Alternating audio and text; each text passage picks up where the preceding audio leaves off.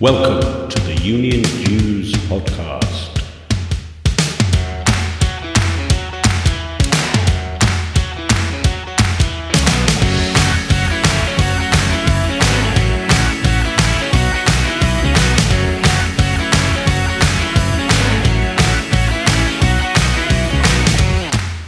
The UK's only All Things Union show, produced for your downloadable digital delight and appreciation. In this week's episode, Unions 21 Director Becky Wright on what unions will look like after COVID is gone.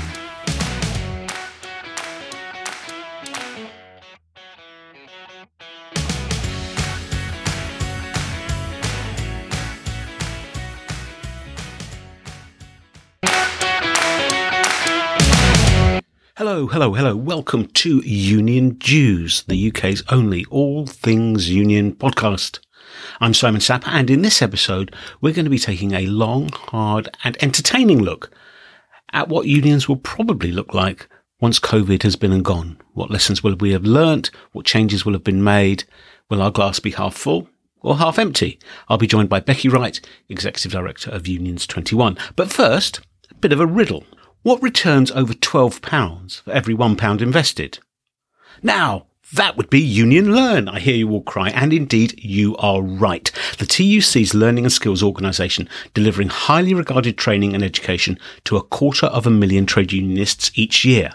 Just what's needed to deliver the skilled workforce to build back better after COVID. Absolutely in line with the skills guarantee announced recently by the Prime Minister. But apparently not good enough. Skills Minister Gillian Keegan has told the TUC that 11 million quid's worth of grant funding will not be renewed next March.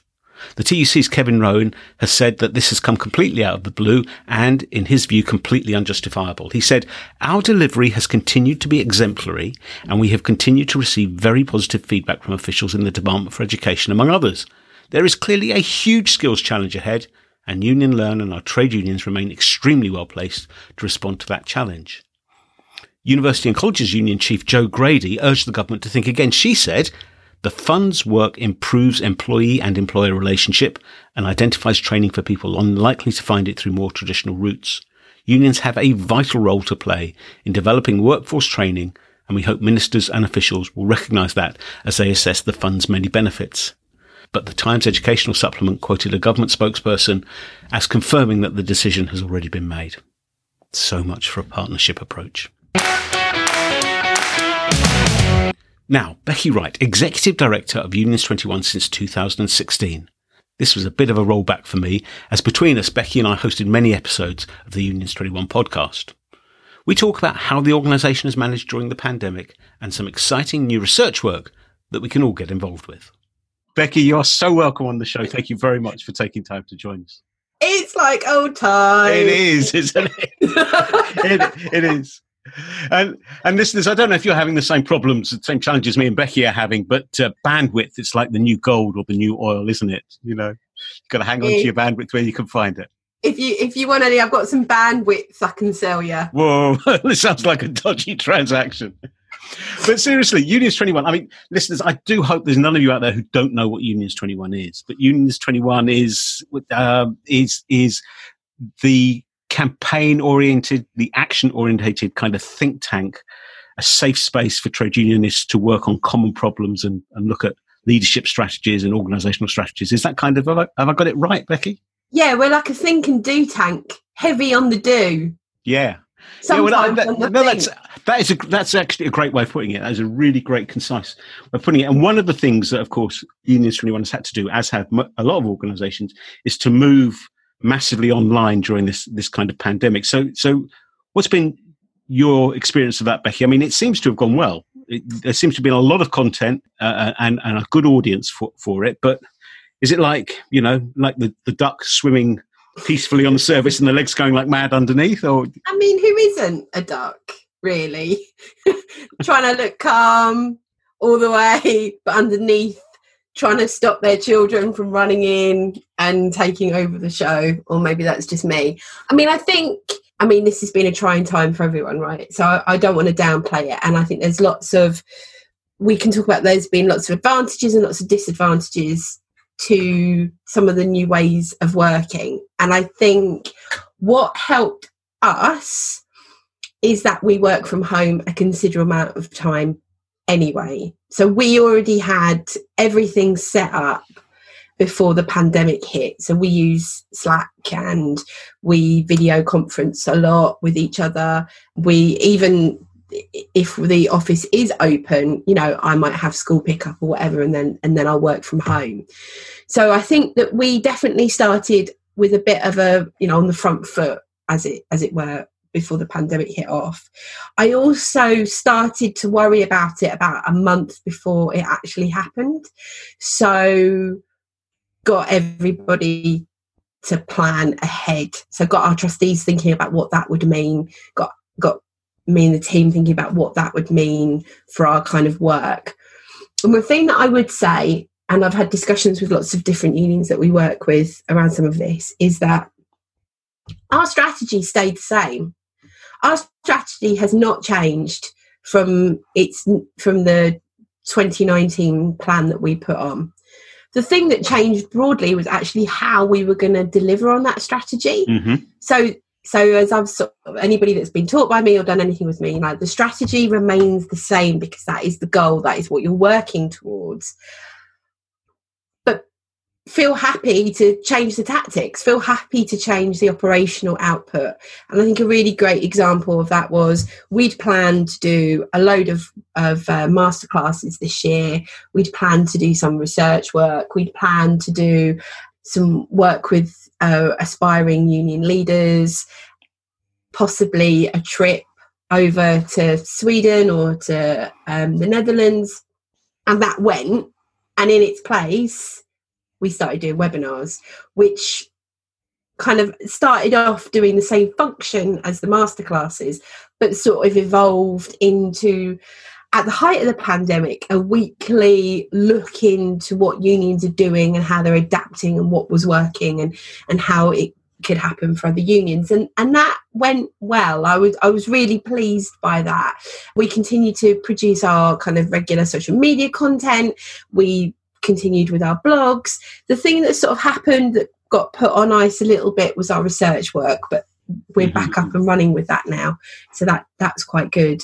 And it's been, I was going to say a pleasure, and I don't mean that in a, I'm so happy the pandemic happened, but more that it's just been almost like an honour to see how unions have adapted and the changes that they've had to make and how quickly they've been able to do that. And I know that everybody's been working so hard. Yeah, you know, I don't think I've heard any officers say that it just hasn't increased workload. It just hasn't increased, you know, the demand from members and reps and officers. I mean, they've just gone above and beyond. You know, the people I'm speaking to, they are all without exception, absolutely knackered, but energized at the same time. And I think that's partly because unions have stepped up to the plate really well, I think, in terms of recognizing that now, particularly, they need to look after their members. They need to be on the front foot in terms of policy to make sure that there are safe systems of work and income protection and so on. And they need to contribute to the formation of public policy.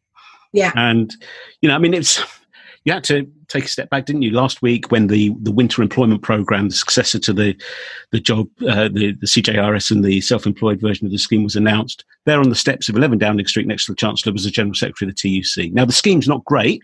Of course, the scheme's not great, but it's a damn sight better than nothing. And it's really important that the TUC are at the table. Yeah, I mean, it's a very tripartite approach, which I think a lot of unions would welcome. The thing I would say is that we have to be really clear about the role that we've played in all of this. And I've not yet seen a kind of anything compelling that's drawing people to join unions on the back of this kind of work. We did a poll and of workers around how they felt about the pandemic and the role of unions on that. And actually, it really shocked me that most people were like, don't think that really unions played a massive role in. Gosh. Yeah, and if that's a wake-up call. Well, and if you think about, the furlough scheme, whether you like it or you loathe it, that was from the union movement. Yeah. Right? Yeah. So for all those people who are on furlough going, oh, I don't really think unions made much of an impact. It's like, oh, well, actually we did, because you're on furlough and that's good for you. I mean, you might end up being made redundant, but I mean, right here, right now, you're in employment still. And also when we asked people if they felt like they should just join unions, it was like 66% said they had no desire to join.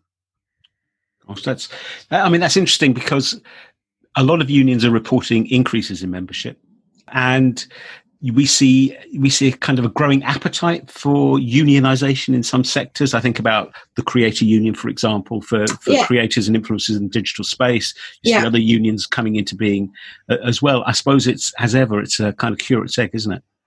Yeah, and I think that it's not, those rises aren't across the board. No. I think what you're seeing is those rises are in industries where unions have been able to, I'm sorry to use this term, listeners, but they've pivoted. What's another word I can use for pivot? They've changed. They've basically realised we can't go into workplaces. So what else can we do to make sure that we still reach our members, and how else can we reach our potential members? They're also, I think, in sectors that unions are kind of quite strong in anyway. So the Creators Union is probably would have happened. I don't think it's the pandemic that was just brought that about, but I think where unions have been traditionally quite strong, you have seen growth. So all the education unions have seen growth. Yeah. Health, public services, they've all seen growth at levels which are higher than what they would have seen before. But I think in the private sector, while there has been some growth in some areas, it's not been across the board. No, I think, that's self-evidently true. I think it is. So in terms of future work, because I mean, I participate in some of the webinars, really high quality, very great feeling of, I want to say solidarity, but that's not quite the right word. There was more. It was a very supportive environment. Everyone felt that they were engaged in a kind of common endeavour. Community. A community, if you like. Yeah. There is work now approaching us off the horizon with SPERI, the Sheffield Political Economic Research Institute, about what's worked for unions during the pandemic and where the best practice is. What are the timescales and what are the sort of threads in that project? Yeah, so I think the webinar series definitely created a little group, a little community of people that reflected what we tried to do at Unions 21, which is there being an open forum, a safe space for people to talk through some of their issues, and trying to get people who are really thinking quite hard about this. So I don't prescribe, and we don't certainly prescribe to the idea of telling unions that they're rubbish at doing what they're doing, because it's a hard job, and anybody who has been in a union and tried to organise workers will know it's hard. Yeah, well, we're not good on accepting that failure is part of an innovative approach, and there's lots of best practice to share and disseminate. So that we don't get it right all the time, and I think that's definitely something that within the webinars we've been able to kind of show and discuss, and it led to quite a lot of conversations. Thinking, well, actually, is necessity the mother of invention? Like, where have we seen unions really kind of run with the circumstances that they're at and changed and maybe gone into new areas or new types of agreements, or they've had to think about how they do their AGMs and their conferences and things like that? How has union democracy changed with all of this? And the Alex Ferry Foundation very kindly gave us some money to undertake some research with Tom Hunt and the University of Sheffield SPERI department to actually look at this. So what we're trying to do from now until December is this sort of the hard, I say we, it's definitely not me. It's mainly Tom with a bit of me.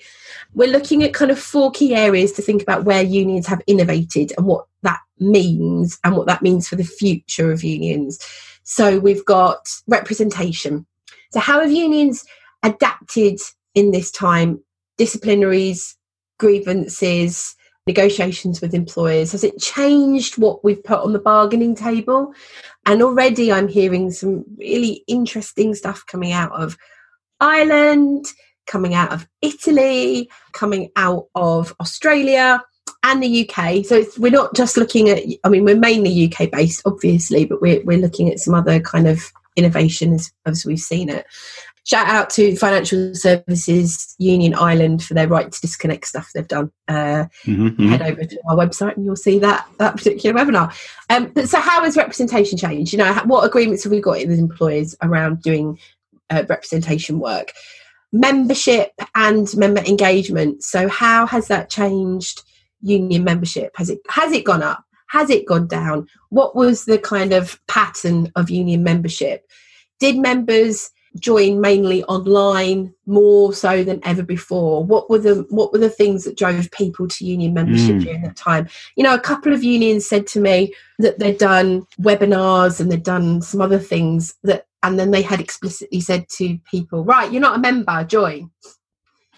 And yeah, like you would do if you were at a meeting, right? You know, like if you were in a physical meeting, you might say, right, well, it's open to everybody. And then you'd shut off half of that meeting, wouldn't you? And go, right, only members for the rest of it. Yeah. If you want to come in, you've got to join.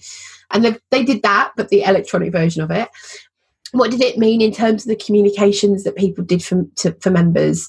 A couple of unions were saying that their email traffic increased and their open rates increased. And so they had to go from doing like weekly emails to daily emails and segmented membership, all that kind of stuff. Okay, so if representation and communication are the first two issues, what's third? Democracy and support for activism.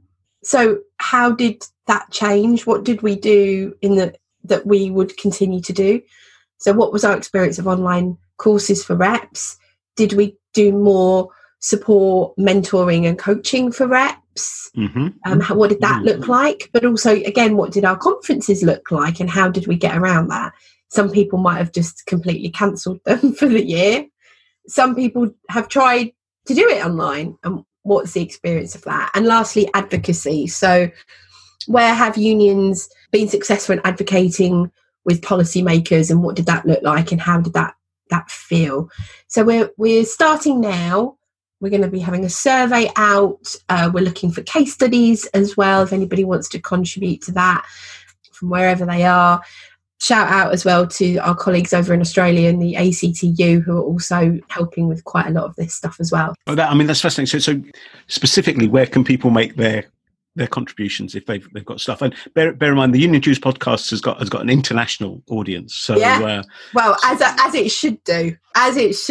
So if you are if you're in the UK or even if you're not, drop me a line, becky@unions21.org.uk.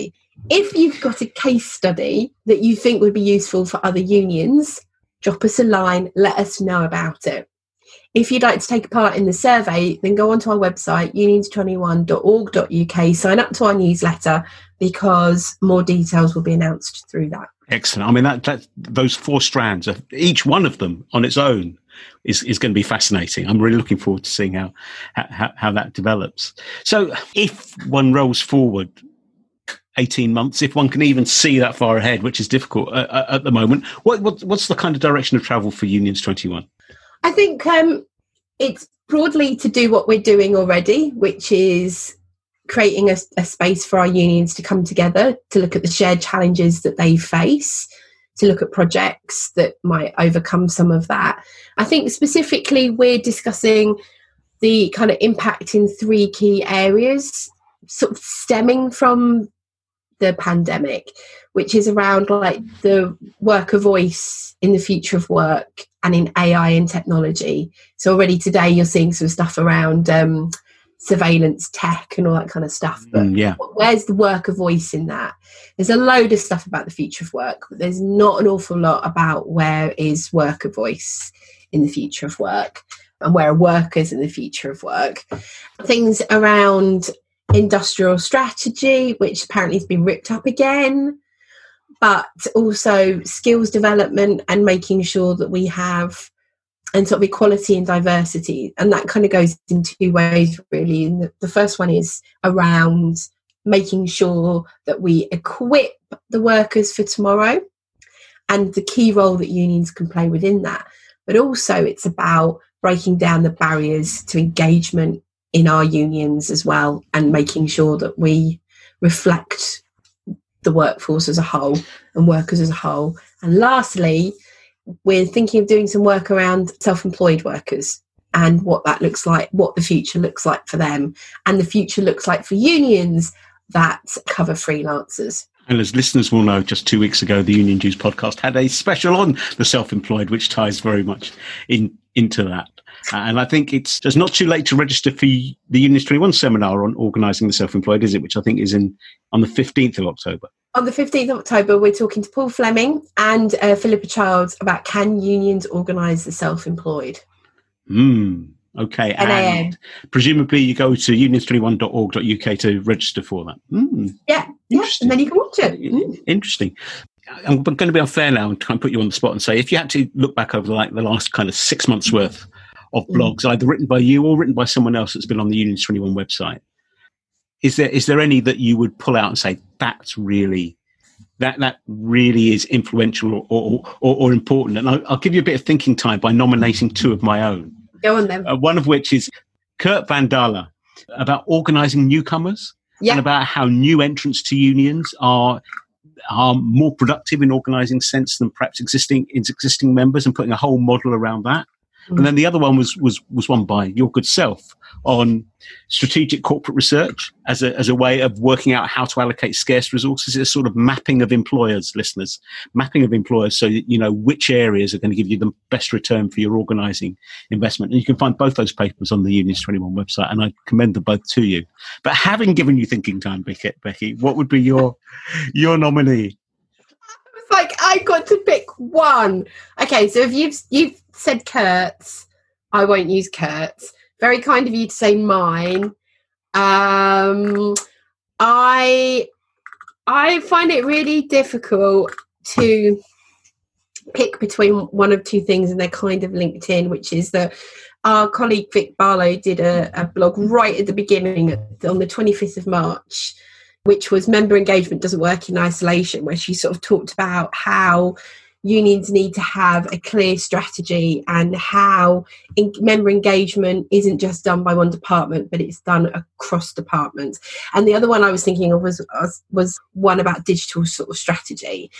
And the reason I'm saying this is because I think a lot of people think the digital strategy is something separate from everything else. And it's not, it's just a component of our kind of general plan and our general strategy. And what I've seen is that unions that really have a very well-oiled machine in terms of the relationships between industrial side and the comms side has found it relatively easier to deal with the stuff that we've got going on at the moment. I think when you don't have a comms team that listens to your industrial team and your industrial team listening to your comms team, you're always going to end up in difficulties. And so I think that was a really good starting point for people to read and to think about.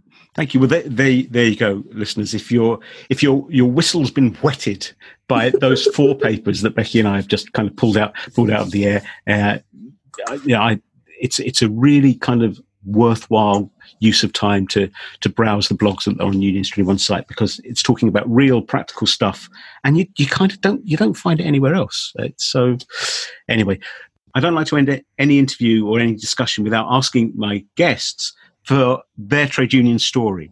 How did you get into unions? What was the appeal? Was there an individual or an event that happened that shaped your union journey? I started the world of work as a Saturday, while I did my GCSEs and A-levels. And I remember very clearly being in Woolworths on Pier Avenue in Clacton-on-Sea. Long as it gone, it's now Poundland. And being sort of told on my induction session, well, we offer two types of contracts. We offer a 8-hour contract, or we offer a no hours contract. And it's up to you which one you think you can commit to. And I, as a 17-year-old was like, well, I'll always get work on a Saturday and I can't really commit to anything more than a Saturday. So that's less time than an 8-hour contract. I'm going to have to go for this no hours contract. And I remember really clearly listening to two of the older female workers who were stacking the shelves one evening, because you could do like 7 till 11, 12 till 4, 5 till 7, or whatever, 5 till whatever it was. And we were doing the sort of the 5 to 9 shift. That was what it was. And they were sort of talking, and they were sort of saying, you know, every week they never went below 30 hours ever. But the most that the company gave them were 8 hours. And I remember looking at them and thinking, oh, that sucks. How do they plan their lives? How do they plan their childcare? How do they do anything? Because all they're really guaranteed is 8 hours. Yeah, actually, in reality, they're doing between 30 and 40 hours a week. And I had the joys of a very progressive history teacher who, my GCSE history was the fall of the Liberal Party, the rise of the Labour Party, suffrage and colonialism. So, you know, we had definitely, well, we hadn't fully decolonialised the curriculum, but we went through it. And we did a thing about unions. And I remember thinking, God, I wonder if they still exist. Because I don't come from a political family. I come from a really working class area of Essex, right? But nobody joins unions because everybody's like a builder or a plumber. And so nobody I knew was a union member. So it was then that I thought, oh, I should find out a bit more about this. And then I went off to university, and I just was thinking about how the majority of our lives are spent at work, and therefore that's what we should get right. And so therefore I I looked and joined a union. But I think the interesting thing is that the union movement never found me. I had to find it. Sorry, listeners, that is a long story, but that is how we got to it. And I never looked back, really. Becky, it's been lovely talking to you. Thank you so much for joining us. Very best of luck going forward. Thank you very much for having me, Simon, and thank you to the Union Jews listeners for listening to me. I hope you enjoyed that. If you want to follow up any of the references that I discussed with Becky, any of the organisations or the particular papers, head over to makesyouthink.com, where you'll find the companion blog post to this podcast that contains all the information that you'll need. That's just about it for this episode. Time for 2 or 3 shout-outs before we go, though. First up, a new collection of songs has been put together by our friends from the General Federation of Trade Unions, the GFTU, and Folk Tree Recordings as a celebration of working life on what was once called the hardest working river in the world. They felt that while the deeds of the rich and powerful are often celebrated on the so-called Royal River, the stories of the lives of millions of workers that toiled, played and died around the River Thames are too often being lost with each turning of the tide. The river's position as a major maritime route has put it at the centre of many events of national significance, leading the early trade unionist and GFTU founder, John Burns, to describe it as liquid history. As a result, the Thames runs deep in the national psyche and forms a fundamental part of our identity. The CD has 21 songs and an extensive and illustrated information booklet, all for just $12.99. The added bonus of buying this CD is that the proceeds will go to the GFTU Educational Trust to support its provision of free trade union education. Head over to gftu.org.uk for more information and to place your order. And a timely reminder from the Labour Research Department that its compendium on redundancy law is still available. Sadly, this is going to be in much demand over coming weeks and months, but it's very much hands-on and practical, and you can get it from lrd.org.uk. You can also catch the LRD's Nerys Owen answering questions on this from reps on a TUC webinar. Tap TUC webinar redundancy into your search engine and you'll find it. And the Labour Radio Podcast Network continues to grow. You can now access 70 plus union-related podcasts through their portal at labourradionetwork.org. Thank you very much for your company during this podcast. I hope you like what you've heard. I hope it's made you think. Join the conversation, please. Pitch your ideas. Let us know of items you'd like to see covered on a future episode.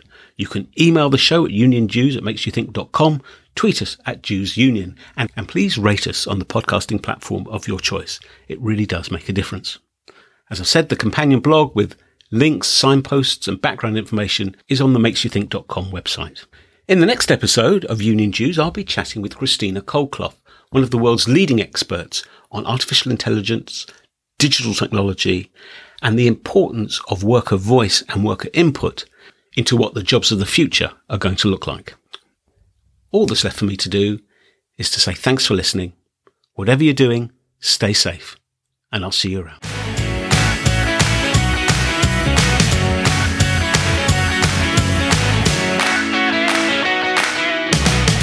The Union Jews podcast is presented by me, Simon Sapper. It is a Makes You Think production.